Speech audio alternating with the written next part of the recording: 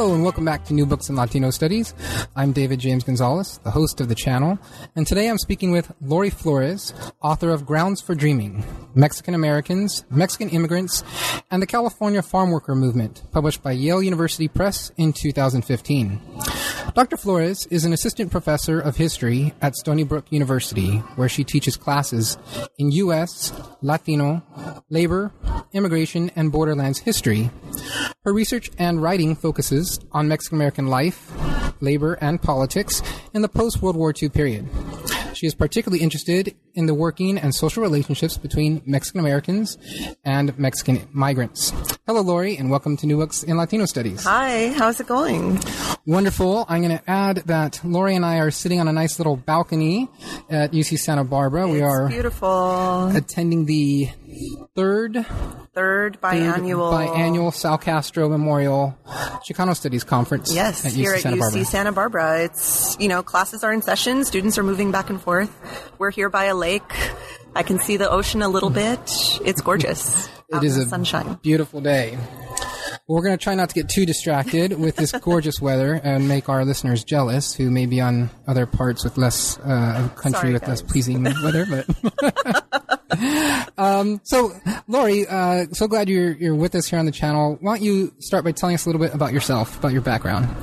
Well, I grew up in South Texas, a little town called Alice, which is sort of near the Corpus Christi area, and didn't really leave Texas for all of my childhood until I went to college at Yale. So Yale was a bit of a culture shock to me, but it was, one of the best decisions I ever made in my life because I made, good friends, first of all, and got a great education, but that's where I sort of fell in love with Latino history because I took a Mexican American history survey course with Stephen Pitti, who's still there at Yale.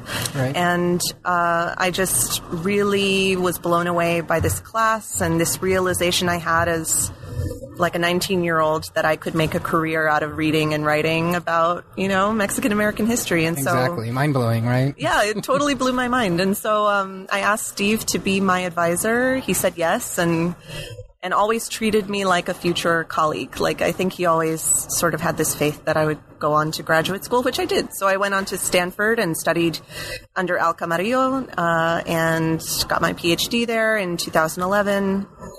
And this book, Grounds for Dreaming, is an outgrowth of the dissertation I worked on there. So it was while I was at Stanford that I got interested in the Salinas Valley. Right. I'm particularly interested in the title. Mm-hmm. I imagine it may have taken you, if you're like me, forever to finally settle on this, but I have a really funny story. It's just so grabby. Yeah, why don't you tell us about it? I mean, Grounds for Dreaming, there's a wonderful subtitle that gets very detailed, but that brought so many different metaphors to my mind. Mm-hmm. So I'm going to stop and let you explain how you came to decide on that as I'm a title. So glad you asked me that question because it's a really funny story. So this title took forever to come up with. Forever. Like, my dissertation was called Fields of Division, and then it went through all of these different other kind of working titles. And then when I got a book contract, I had changed the title to Unharvested Dreams, and it still had the same subtitle. But then I was on the bus one day with one of my colleagues, and he said, "That sounds like a book about IVF, in vitro fertilization."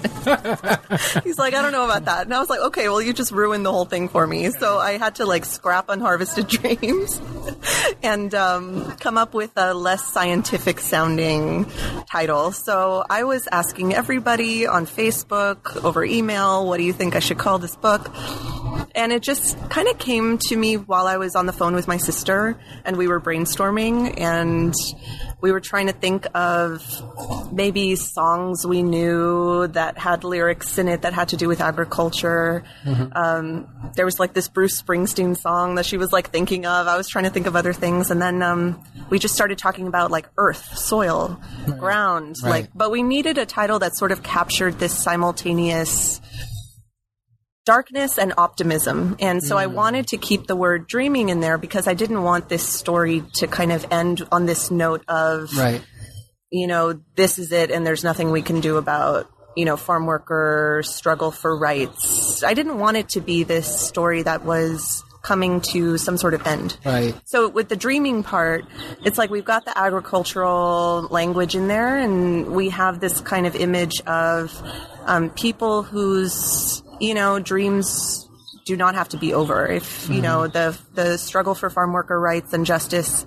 continues, I think there is a chance we could do right by the people who harvest our food every day and give them more of the protections they deserve. So that's a long answer to how the title came about. But I went through so many years of trying to figure out a title I was happy with, and I'm really happy with the way it came out.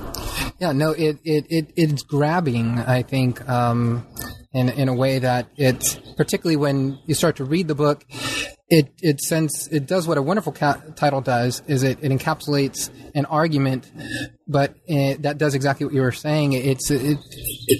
It goes. There is no sort of declension in this type of narrative. It's you're not left with a kind of like a sad decline of a type of a movement or a hopelessness in the farm worker conditions now. It is very nuanced. The narrative is, but it does for me just make connections to not only this movement but also the dreaming part. I mean, for them, for these farm workers, what it is that they were thinking was possible, right, when they were organizing, when they're participating. And then also it seems to me to even connect to later movements. I mean, it made me think now, although I know it's not necessarily part of the book, I mean, the Dreamers now and just the continued struggle of Latino justice in various elements that continues to exist. So, wonderful title. Oh, thank you. And the image is also great, too. I think this cover image of people with their backs to the camera kind of looking out into the horizon, standing on, the bare earth, and you can't really tell if it's sunrise or sunset, but they're kind of looking into the distance. It's got this poetic feel to it and this kind of ethos of hopefulness that I think can come through. Certainly. Well, the book is on the Salinas Valley, and I wanted you mentioned this in the introduction, and I thought it was a great way to open the book. You talk about the Salinas Valley's most famous native son, John Steinbeck, and how in ways his wonderful work has, maybe for most people that hear the Salinas Valley, it's established a certain narrative for them and brings certain images to their mind. And that's great for the stories that he tells, but how has that in ways limited the more nuanced and deeper history of the region? Mm-hmm. Yeah, I don't want people to think I'm hating on Steinbeck. No, I not at all. I just think I do, I build upon Steinbeck. I think the view that people have of the Salinas Valley based on his novels and his writings, I think what he does communicate is that this place is populated by a very colorful array of characters, people, events. This is a dramatic place. It's a place to pay attention to in terms of social relationships, race relations, economic, shifts and transformations. And what I wanted to do was sort of complicate the Latino community, because Steinbeck doesn't often really complicate his characters, Spanish-speaking characters, all that much, but it gives us a base from which to be familiar with the region. You imagine like these lush vegetable fields, you imagine this kind of thriving agricultural economy and the Salinas Valley becoming this giant in agribusiness by the mid-20th century.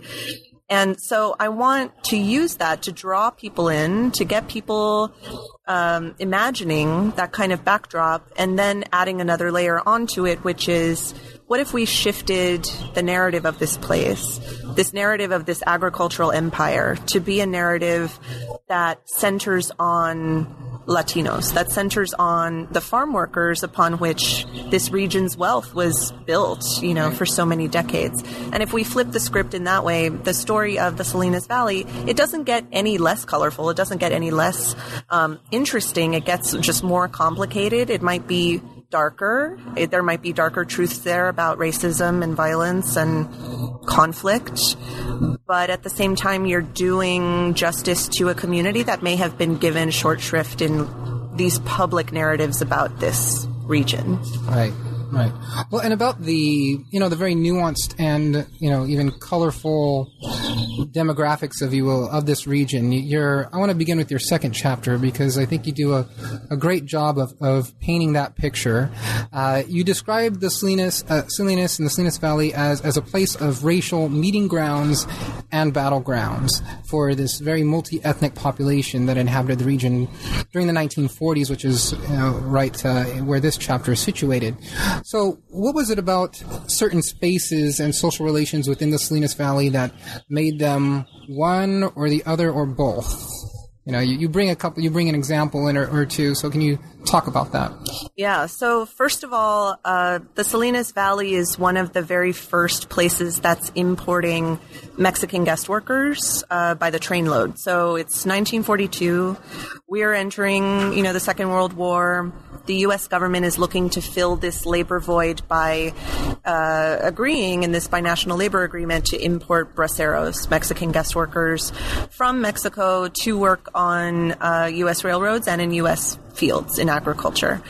So along with places like Stockton or Oxnard, Salinas and the Salinas Valley become this kind of destination for braceros to begin infiltrating the labor market as these agricultural workers. So that is one thing that's happening in the World War II years. Another thing that is happening is that the Salinas Valley is really near the military installation of Fort Ord along the coast, like the Monterey seaside area.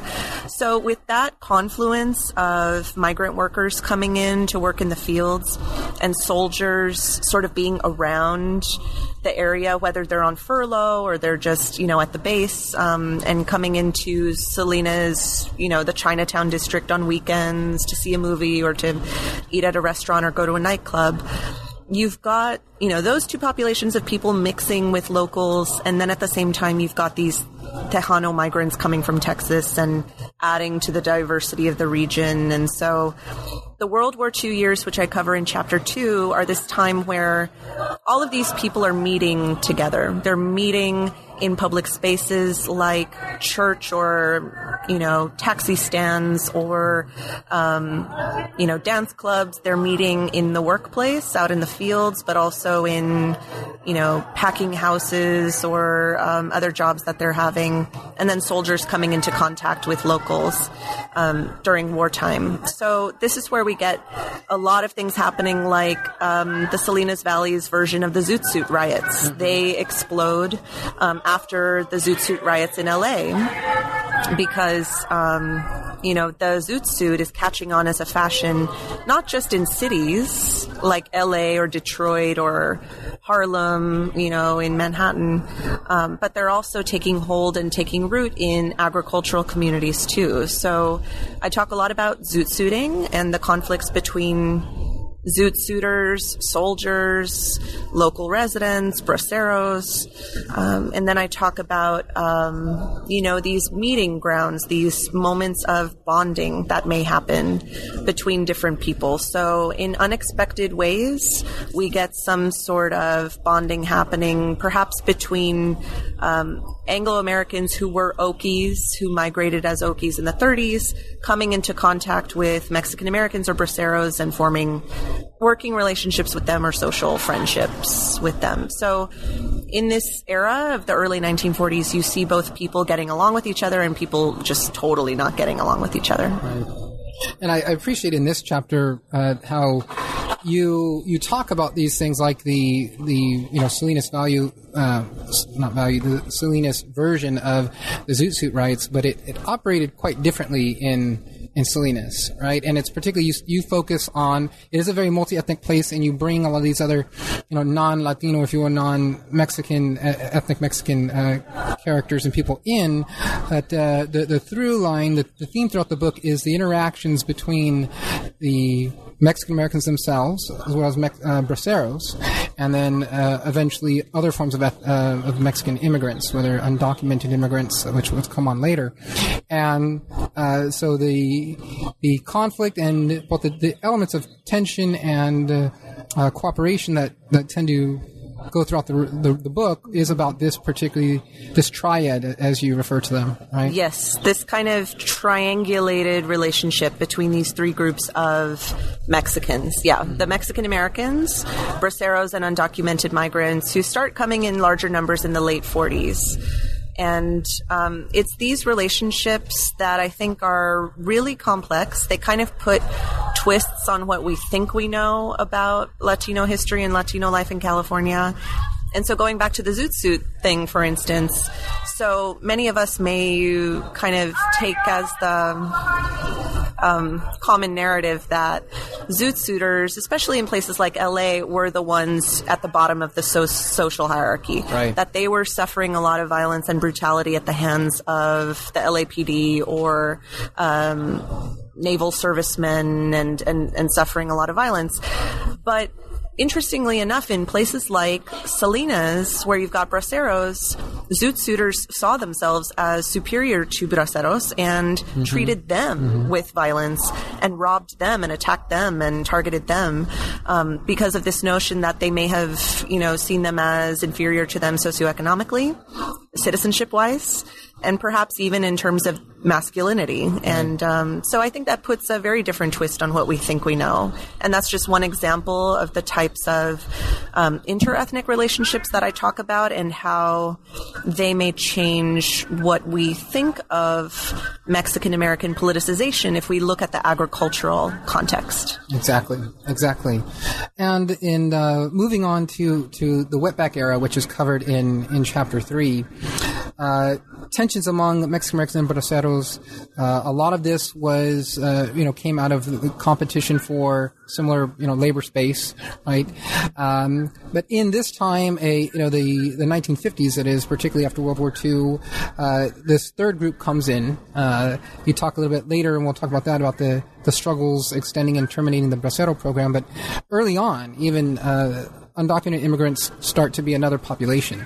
So will you explain for us and discuss the fields of division that existed between these three different groups at this time, between the Mexican Americans, the braceros, and the undocumented immigrants? Yeah, well, like you already said, labor competition is a big thing here. So Mexican Americans are threatened by both the braceros and undocumented migrants because they are being displaced by them. So employers are definitely preferring braceros because they're cheaper. They're working for less. They are prohibited in their labor contracts from unionizing. So now employers have a way to pull upon this workforce that is not going to rebel against them or that they, see as more predictable, for instance, than Mexican Americans who could theoretically join a union, go out on strike at harvest time and disrupt their, cultivation cycle. So that's one thing at play here. Another thing at play here is this is a time where the INS is ramping up its surveillance and its efforts at policing the U.S.-Mexico border. So even before we get, the infamous Operation Wetback of 1954, in agricultural California, the INS is already instituting things like Operation Sacramento, Operation Salinas, Operation Stockton, all of these different little operations in which they're doing what Operation Wetback would do later, in that these are, big dragnets which are trying to deport people, apprehending them in public spaces, at work, on the street, in movie theaters, in churches. These INS authorities are already recognizing that the Salinas Valley and other agricultural hubs in California are sort of these wet spaces. It's like these spaces in which employers are complicit in the, quote, wetback problem. Right. And it's that presence of the INS, because the INS sets up branches all over agricultural California, and then Mexican Americans start getting very even, more resentful, because not only are they having to compete with braceros and undocumented migrants, now they're being assumed to be undocumented themselves because of this racial conflation that's going on by the INS and by white Americans, thinking, oh, well, your last name or how you look or the Spanish you're speaking makes me think you don't belong here. So Mexican Americans who up to this point had been fighting so hard for social inclusion and respectability feel like it's all going to be destroyed by these new competitors in the labor market. Right. And there's a couple things that you bring up in this chapter. There was a great phrase you have in here that really, I think, encapsulates what the presence of undocumented immigrants came to signify at this point. You have in here that identities had become commodities around this time when these raids are being conducted, and you already had the presence and tensions of braceros, but how did the presence of the undocumented immigrants kick that up a notch, if you will, to where this identification as a Mexican American, or even we're having this triad of or a bracero, which had a sense of legality to it too, and having a contract that you were tied to. How did that just kick up this what we encapsulate within this phrase, where the importance of identity? Yeah, identity that's what I found most fascinating in researching for my chapters on the 50s. It was this time where, because the INS, La Migra was becoming such a big threat and presence in the lives of Latinos, we get undocumented migrants purchasing these false documents of identity. So pretending to be someone you're not, pretending to be a U.S. citizen, acquiring birth certificates or driver's licenses, photographs of yourself in the United States, doctoring certain documents. All of this stuff is going on so very much that people are buying identities. They're trading them, they're selling them, they're switching them. And Mexican Americans certainly find this upsetting. And in fact, we see cases in which Mexican Americans are calling in to the INS about undocumented migrants that they know about in their communities, because it had gotten to the point where they were frustrated. They were frustrated by the fact that the INS was stopping them and assuming they were undocumented. And so I argue that one of the ways in which they sought to present themselves as respectable Americans was to turn in those who they felt were breaking the law. And then on the other hand of the equation, braceros, have this legal contracted identity. They are supposed to be there. They have a reason for being there. But if they're with an employer who they really do not want to be working for anymore, if they want to get out of their situation, we get a lot of people skipping out on their labor contracts, and they're called skips. Right. So in looking through governmental documents, I found that in the Salinas Valley, more braceros skipped in the Salinas Valley than in any other part of California. Wow. Even the Imperial Valley, which employed so many more thousands of braceros, it was the Salinas Valley where we see the highest number of skips. Almost up to 20% of braceros were just leaving because they just did not want to work for those employers anymore. It was too harsh conditions for too little pay. And it's interesting because then braceros adopt this illegal identity by skipping out on their contracts. Now they are joining the ranks of the undocumented and embracing that, quote, illegal identity. And for the U.S. government, that's highly embarrassing. Like if you have a bracero program that's supposed to be the legal solution to the wetback problem. Exactly. And then you get those braceros being, like, to hell with this. I'm going to be undocumented because it's a preferable identity for me. That kind of tears down the rationale for having a bracero program because it's not helping anything. It's only adding to the undocumented immigration, flow. So that's why the INS is trying to be so hyper-vigilant, and that's why the U.S. government is funneling so many resources into immigration-related surveillance and deportation because they want the bracero program to look good in comparison, and they want to continue it for many years after that. in a way, that's what's contributing to this issue of the growing undocumented population. We haven't even gotten to near the end of the program yet, but is this insatiable demand and desire. I mean, just almost a drunkenness, if you will, of the growers on Mexican labor. Yeah. Can you speak to a bit, at least within this era, before the termination of the Bracero program, how this wetback problem emerges, and as part of it skipping, and can bring in some of the other issues that are causing a growth in this population, despite the fact that we have a contract labor agreement with Mexico that's supposed to prevent this. Right. Yes. Looking at smuggling records and the ways in which people were coming to think of the Salinas Valley as a destination where you could get away with blending in, and that you could find work if you were sin papeles, without papers.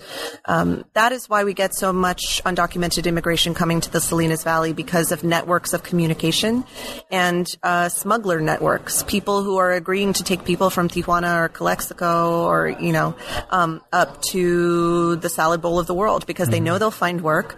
They know there's tons of braceros there. They can pass for someone working out in the fields with a contract. And sometimes the INS would regularize you as a bracero anyway. They would not make you go back to Mexico. Sometimes they would just give you to an employer. So this undocumented immigration is creating all sorts of, tensions between different groups of Mexicans themselves, but also, like you said, getting growers and getting agribusiness used to always having this bottomless well of Mexican labor. And, the memos that they're writing to the INS sometimes are, can you guys lay off on the deportation rates because we need to harvest our tomatoes, It's this kind of unbelievable entitlement. That's the exact word I was thinking. This sense of, such a strong sense of entitlement, that they were entitled to this form of labor, to Mexican labor. Yes. That was shocking to me. Yeah, they did not want to let it go. They got used to that pattern, and they really, really did not want the Bracero program to end, and were some of the most virulent lobbyists for continuing the program, to getting Congress to continue the program. Right. We've been talking a bit about the effect of the Bracero program on the dynamics between Mexican American and Bracero social and working relationships. Let's talk more about politics, and that's a lot of what's at the meat of this book, and that's what I love about it. It's right at my heart. So in chapter 4, you switch to a discussion of the Salinas chapter of the Community Service Organization, and eventually how the division between Mexican Americans and agricultural, working Mexican Americans also. So you there's a division within the Mexican American community emerges because of it's in an agricultural space. The CSO is born out of a urban space, came out of LA, had a number of chapters in LA, at least 2, I believe, 2 or 3 before they started extending up to San Jose, and then to agricultural spaces up and down California. So can you talk more about that, about the distinctiveness of agricultural place with this attempt to build a Mexican-American civil rights type of organization and movement in the Valley?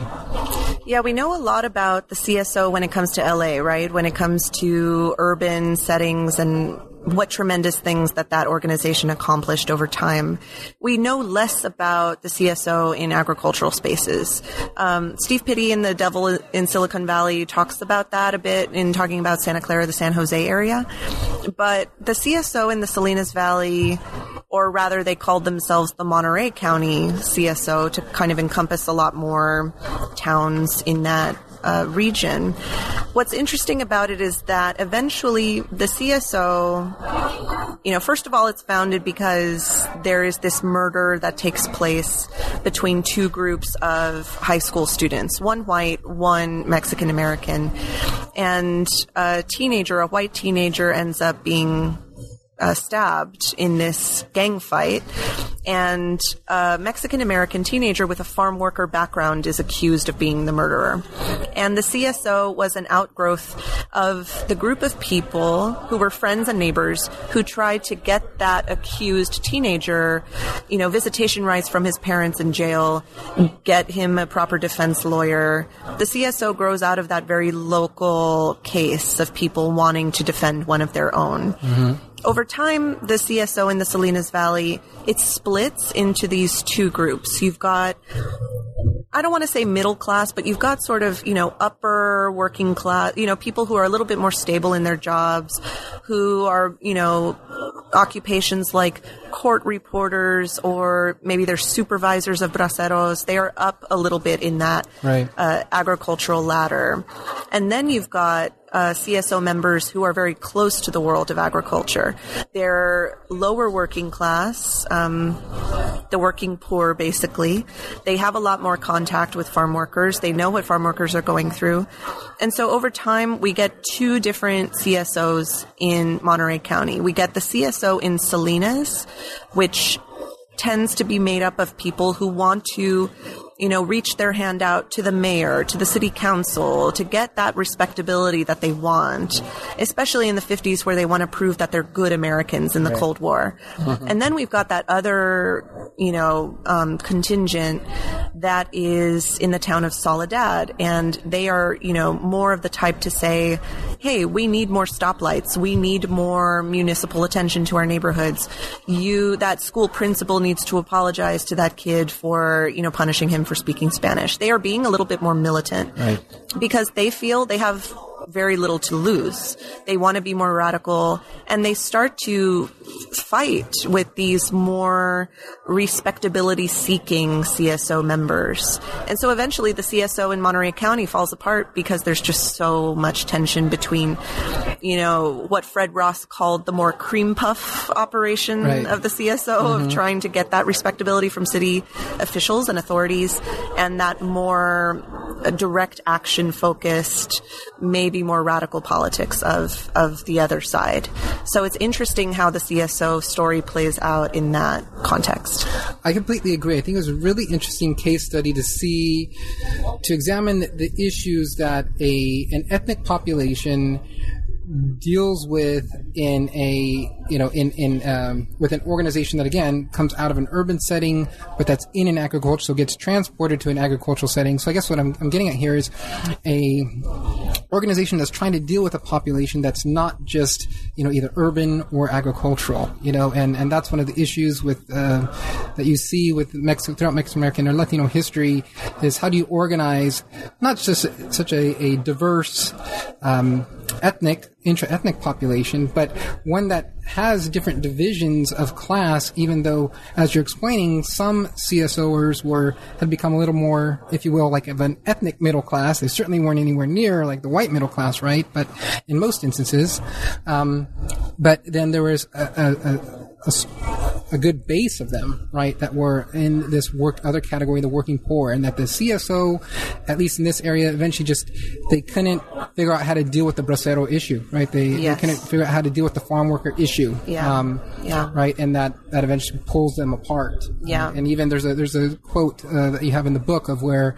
I think even Chavez is reflecting that initially when they were, I can't remember if it was when they were organizing this chapter or when he's doing the early CSO organizing work part of his career, that even he didn't comprehend at the time just how intricate and how problematic the bracero problem was to try to handle and tackle. Yes, yeah, that was during the time he was trying to organize in Ventura County, and braceros kept on coming to him with their problems, and Chavez felt he had enough on his plate just trying to get U.S. citizen farm workers to stop getting fired because of this importation of braceros, and so it was this tension between trying to get people back into their farm labor jobs versus correcting the conditions in farm labor jobs. Right. And that threw a whole wrench into his plan. And I think that's what got him interested in making that a whole separate issue of resigning from the CSO and concentrating solely on the conditions of farm workers. Mm-hmm. So the Bracero program had been pretty divisive amongst ethnic Mexicans, and particularly within their politics, and up to this point, and that pretty much stays until a very significant and tragic accident that happens in, I'm going to let you pronounce it because Chualar. Chualar, okay. In Chualar in 1963. Will you talk about this accident and how that changed, if you will, or shifted how the ethnic Mexican political community at least began to mobilize and perhaps even be a little bit more cohesive afterwards? So this is what I think is a climactic chapter of the book. It's, mid-September 1963, there's a busload of braceros going back home to their labor camp after working in the fields. It's a really long day harvesting celery and other vegetables. And they're being driven by their foreman, who's, sitting with the other supervisor who's checking the timesheets in the front, passenger compartment of this labor bus. And this bus, I'll put it in quotes because it was just really a converted, pickup truck base. I mean, there was like a big, back compartment with this makeshift canopy put on top. They were two long wooden benches inside, but no seatbelts, no kind of protective mechanisms for keeping people in place. And what they did was cram, over 30 people into the back of this vehicle and start driving home. So they come to an unmarked railroad crossing in the town of Chualar, which is close to the town of Salinas. And the driver hears a whistle in, the background, but doesn't see a train. And so he starts inching the wheels of the bus over the train tracks. And then that sound of the whistle gets louder and he panics, and he still doesn't see a train, but he sort of guns the motor to get the labor bus across, but he was too late. This freight train, which ironically is carrying a load of sugar beets, just comes and shears that Bracero vehicle in half. So bodies go flying, work tools go flying. Some people are thrown hundreds of feet beyond the point of impact. I mean, it's a horrific accident. It is. I had to... there are parts I had to just kind of start skipping a few lines. I know. It's graphic. It was very graphic. I mean, your detail of it is incredible. Yeah. I mean, I could see it. Yeah. It's painful to read. It's painful. And I had somebody tell me she was, crying on an airplane while reading, that section. It's a very graphic, horrific accident. And to date was the most fatal Bracero accident in California, the most fatal vehicle accident in California history up until that point. And I think what this crash did, and the deaths of 31 Braceros, plus one undocumented migrant who was discovered later to have been in that vehicle too. What these 32 deaths sort of showed people is, this is happening way too much. It's killing way too many people. And for many Mexican-American civil rights activists out there, it was the last straw. Like, this had happened enough. It was happening not only in California, but in Florida, in Arkansas, in Pennsylvania, in Oregon, all these different places that are using braceros.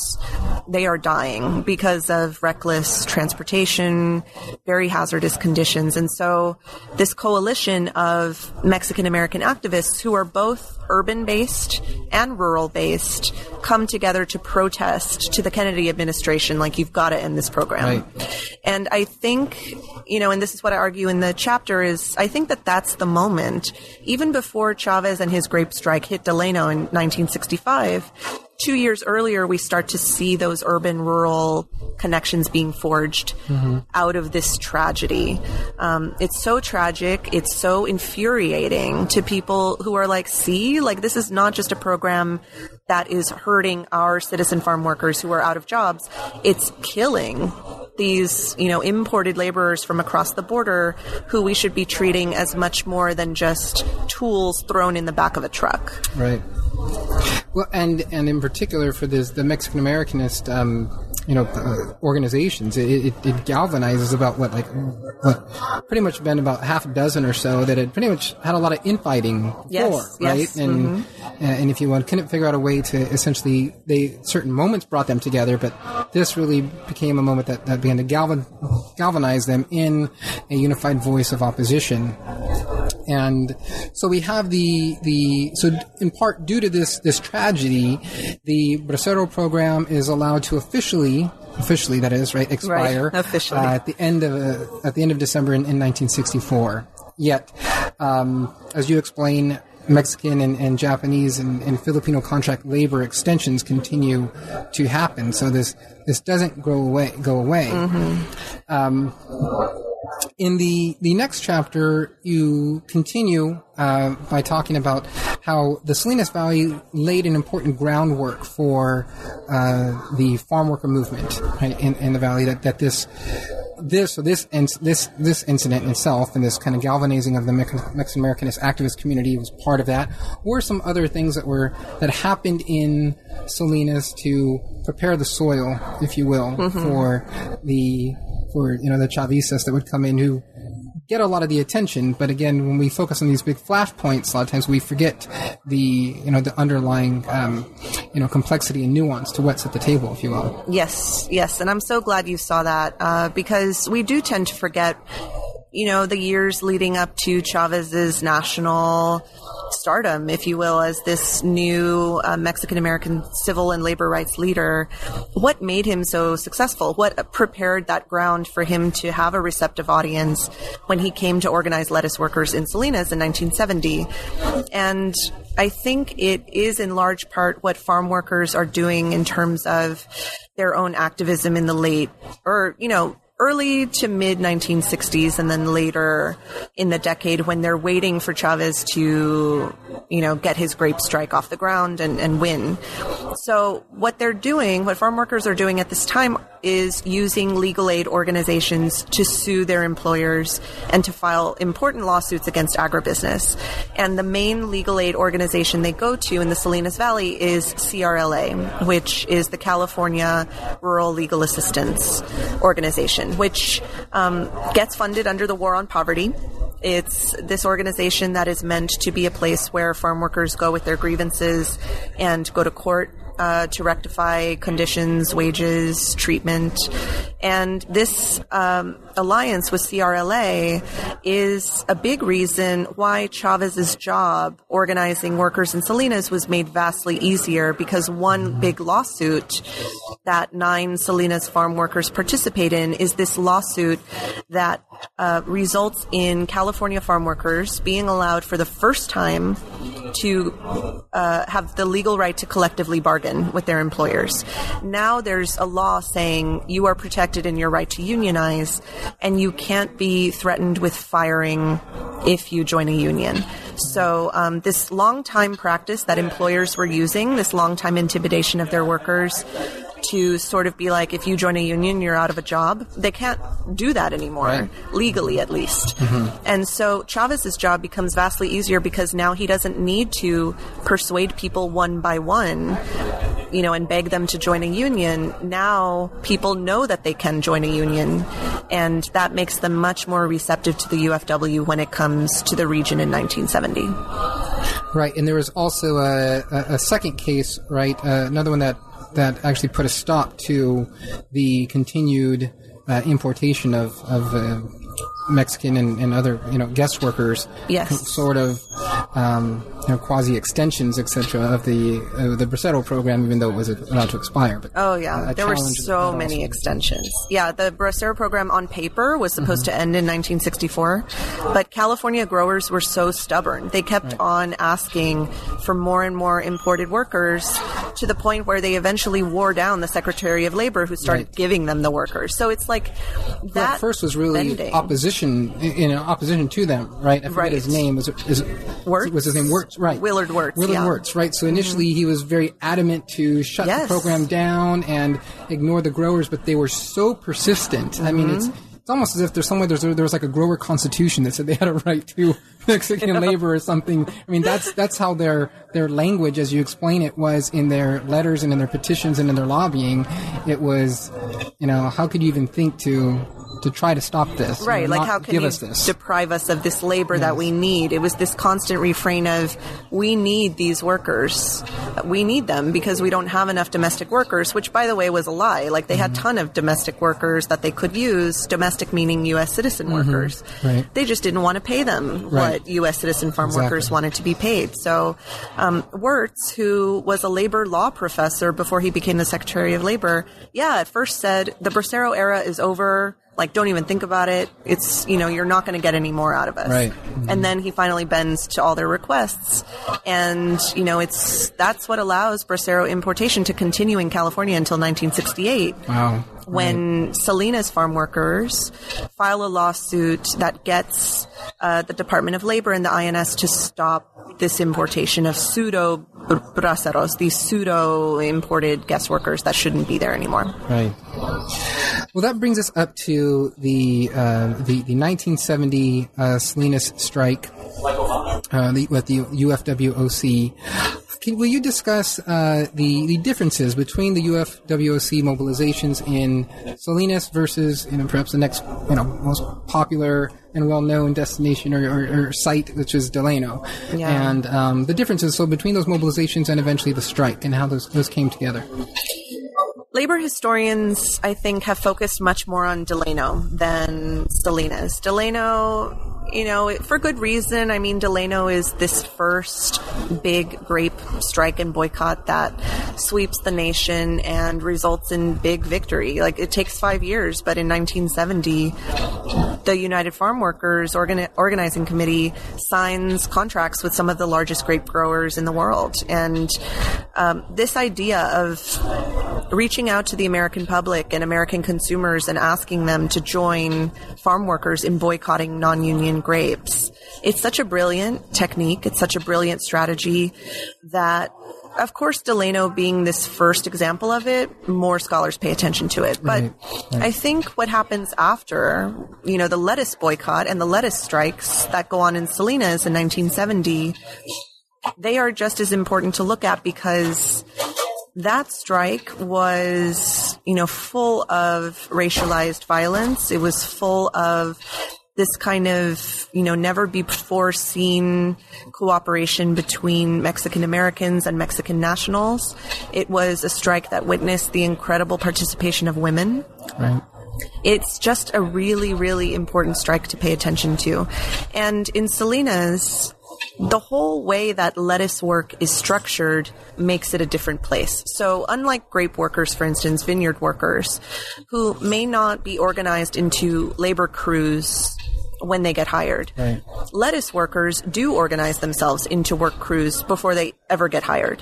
And so those are little proto-unions. They are like these groups of relatives or friends or people who are working together in the migrant circuit. They are already acting as a unit even before they start getting hired in the fields. So when one person in that group thinks joining the union is a good idea, the rest of that group follows. And that's automatically many more people signing union membership cards than going individual by individual and getting people to join. So the very structure of lettuce, it's ironic because the very monoculture that these Salinas Valley agriculturalists think is getting them the most profit is actually what's turning their workers against them, because that monoculture of lettuce allows these workers in work crews to act as units and to be more ready to strike. And that's what makes the Salinas strike of 1970 different, is that there was this electricity, there was this readiness to join the United Farm Workers that we don't see in Delano. They were just more eager to get something going. Right, and it seemed from the book, it surprised, Dolores Huerta and Chavez and the organizers that went into the valley, and they had to essentially calm, if you will, the the lettuce workers down to keep them from striking when they wanted to. I mean, they were like, yeah, let's do this now. Right. Yeah. No, I know. The UFW organizers like Dolores Huerta, Marshall Gans, all of these people, they had to stand up on chairs at union meetings and be like, okay, like we know we're going to strike, but you gotta be patient. Like we can't do it right now. We've got to, plan the right time.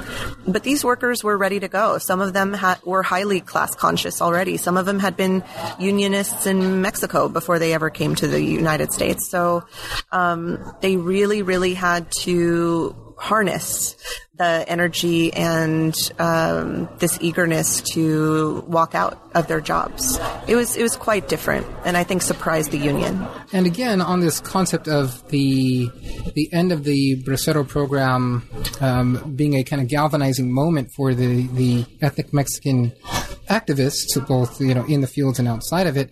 There's a moment in the book where you describe this, where Chavez comes to write the first, I guess, collective meeting that's set in Salinas. It's in this gymnasium, right? And can you talk a bit of the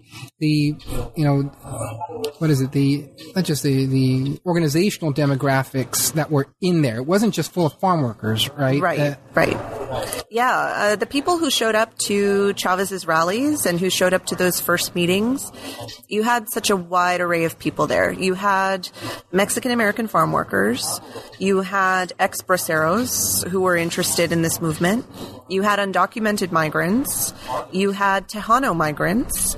You had Anglo-American, African-American, Filipino-American farm workers, and also just local community members.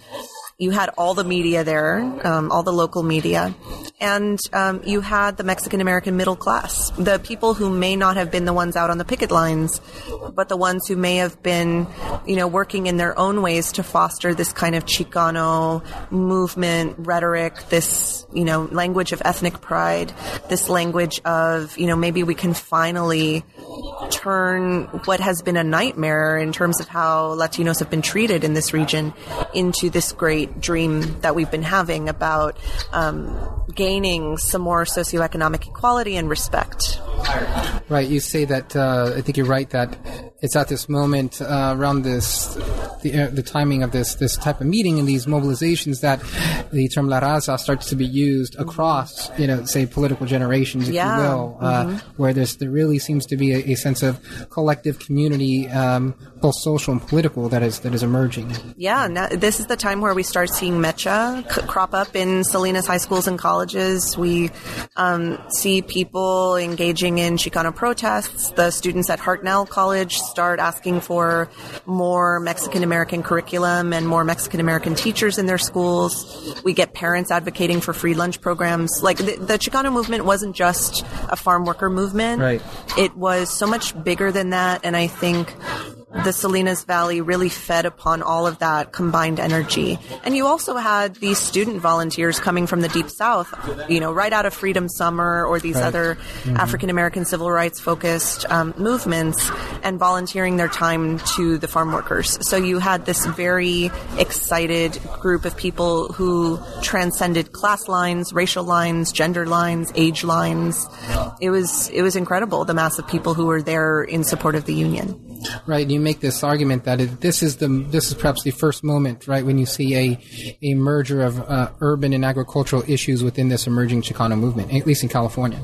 At least in California, yeah. I think there might be a very different story in places like Texas or New Mexico or other places in the Southwest, but at least in California, it's not only that Bracero accident I was talking about beforehand, but it's this farm worker justice struggle that I think brings those urban Chicanos in from places like LA and have them add to the energy of, that agricultural working class who they may have been very disconnected from at first, but now are intimately connected with. Right. Well, the conclusion moves on to a discussion of the farmer worker movement in the late 20th century. Can you talk a bit about that and bring us up to almost to date, if you will? Yeah, the epilogue of the book tries to bring us up to date. Officially, the book ends with that story of the 1970 strike and the victories that workers were able to secure in those moments, but sadly, there is still a long way to go when it comes to offering farm workers the rights and protections that they need out in the field. So over time, farm worker wages have decreased considerably if we take into account cost of living and what unionized farm workers might have been making in the 70s. Mm-hmm. The equivalent today just comes nowhere close to that. So farm workers are still not making enough. They're not making a living wage, that's for sure. And they're still working, backbreaking hours, 10 to 14 hours a day. Some, places offer no day of rest. So, for instance, I live in New York. In the Hudson Valley of New York, farm workers who work in apple orchards or who are, taking care of geese for pate, these workers don't get a day of rest. They are working 7 days a week, kind of trapped in those, on the land of their employer if they live in employer-provided housing.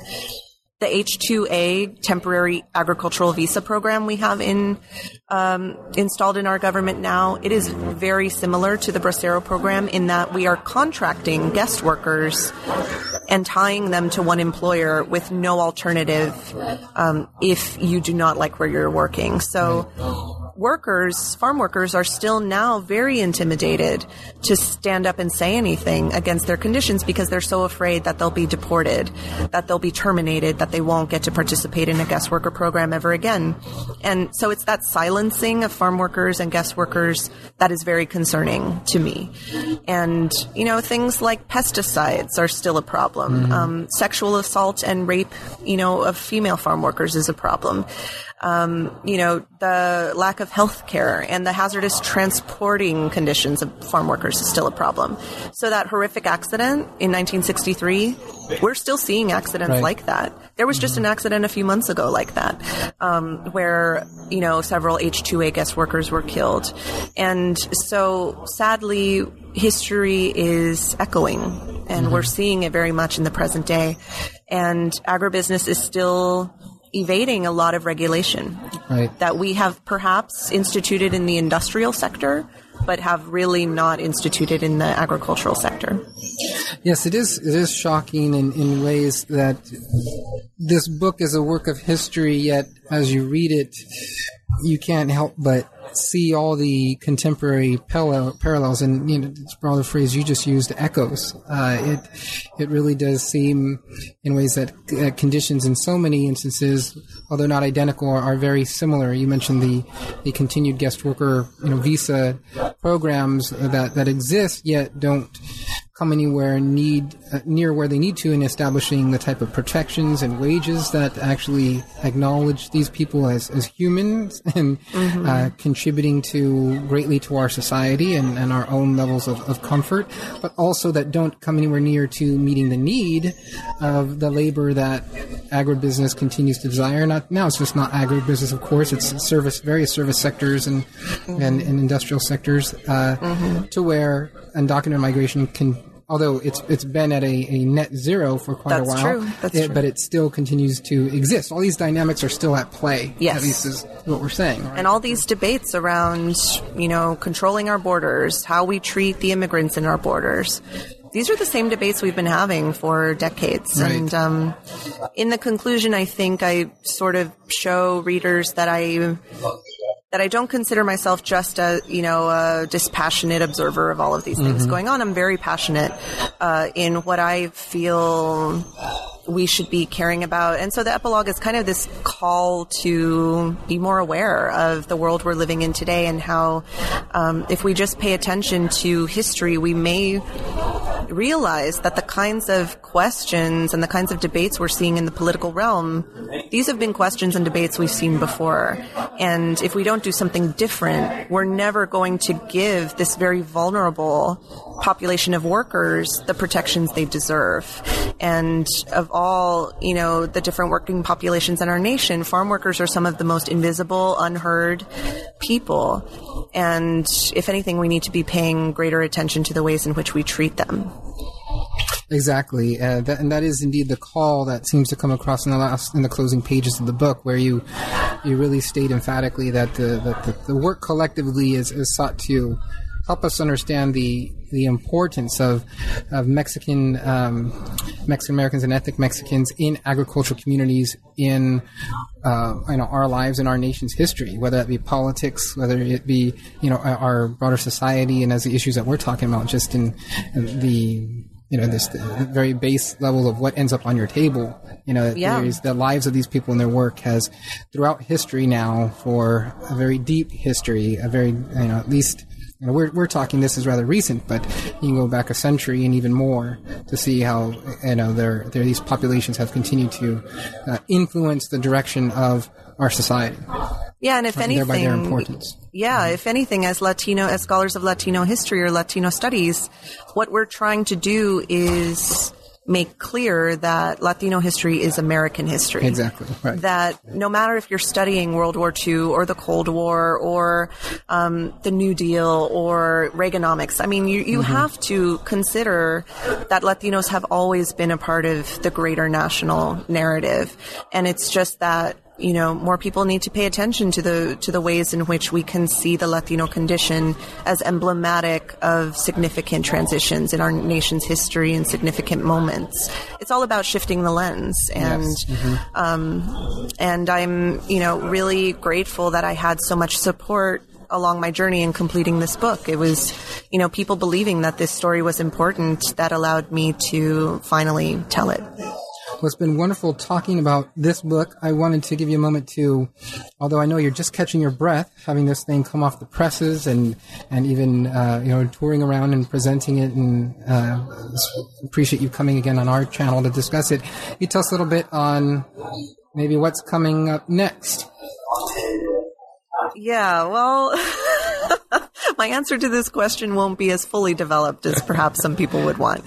I am still celebrating this book, and I think we should give each other time to celebrate our books, especially our first books. I mean, it's just such a big deal for junior scholars. But I am thinking about possibilities when it comes to a project centered in the Northeast. So that is a historiography that needs to be built up for sure. And it will stretch me as somebody who's just focused on the Mexican origin experience. Right. Mm-hmm. Teaching at Stony Brook, I'm teaching students of all different sorts of Latino backgrounds. Certainly. And I think I want to challenge myself to speak about this intersectionality. Mexicans, Puerto Ricans, Salvadorans, other Central Americans and Caribbean populations. How are these different groups of Latinos interacting with each other in the Northeast? How can we start to construct a comprehensive history of the Latino Northeast? How can we start doing that? And how can I build upon the great scholarship that has been produced on places like New York, right. And keep adding to it? So I'm thinking about that for now, but we will see. We'll see. We'll leave it there. That sounds great. Thanks again for your time, Lori, and we've really enjoyed having you on, and loved reading the book. Appreciate it. Thank you so much. Thank you so much for having me on the channel. I'm really grateful. Thank you. Great. Thank you. Thank you for tuning in to New Books in Latino Studies. I'm David James Gonzalez, the host of the channel, and I hope you've enjoyed my conversation today with Lori Flores, author of Grounds for Dreaming, Mexican Americans, Mexican Immigrants, and the California Farm Worker Movement, published by Yale University Press in 2015. I encourage you to grab a copy of Dr. Flores' book, and you may do so by following the link to Amazon on our New Books in Latino Studies page. You may also reach me by emailing newbooksinlatinostudies@gmail.com or reaching out through Facebook and Twitter. You may also comment on this podcast through iTunes.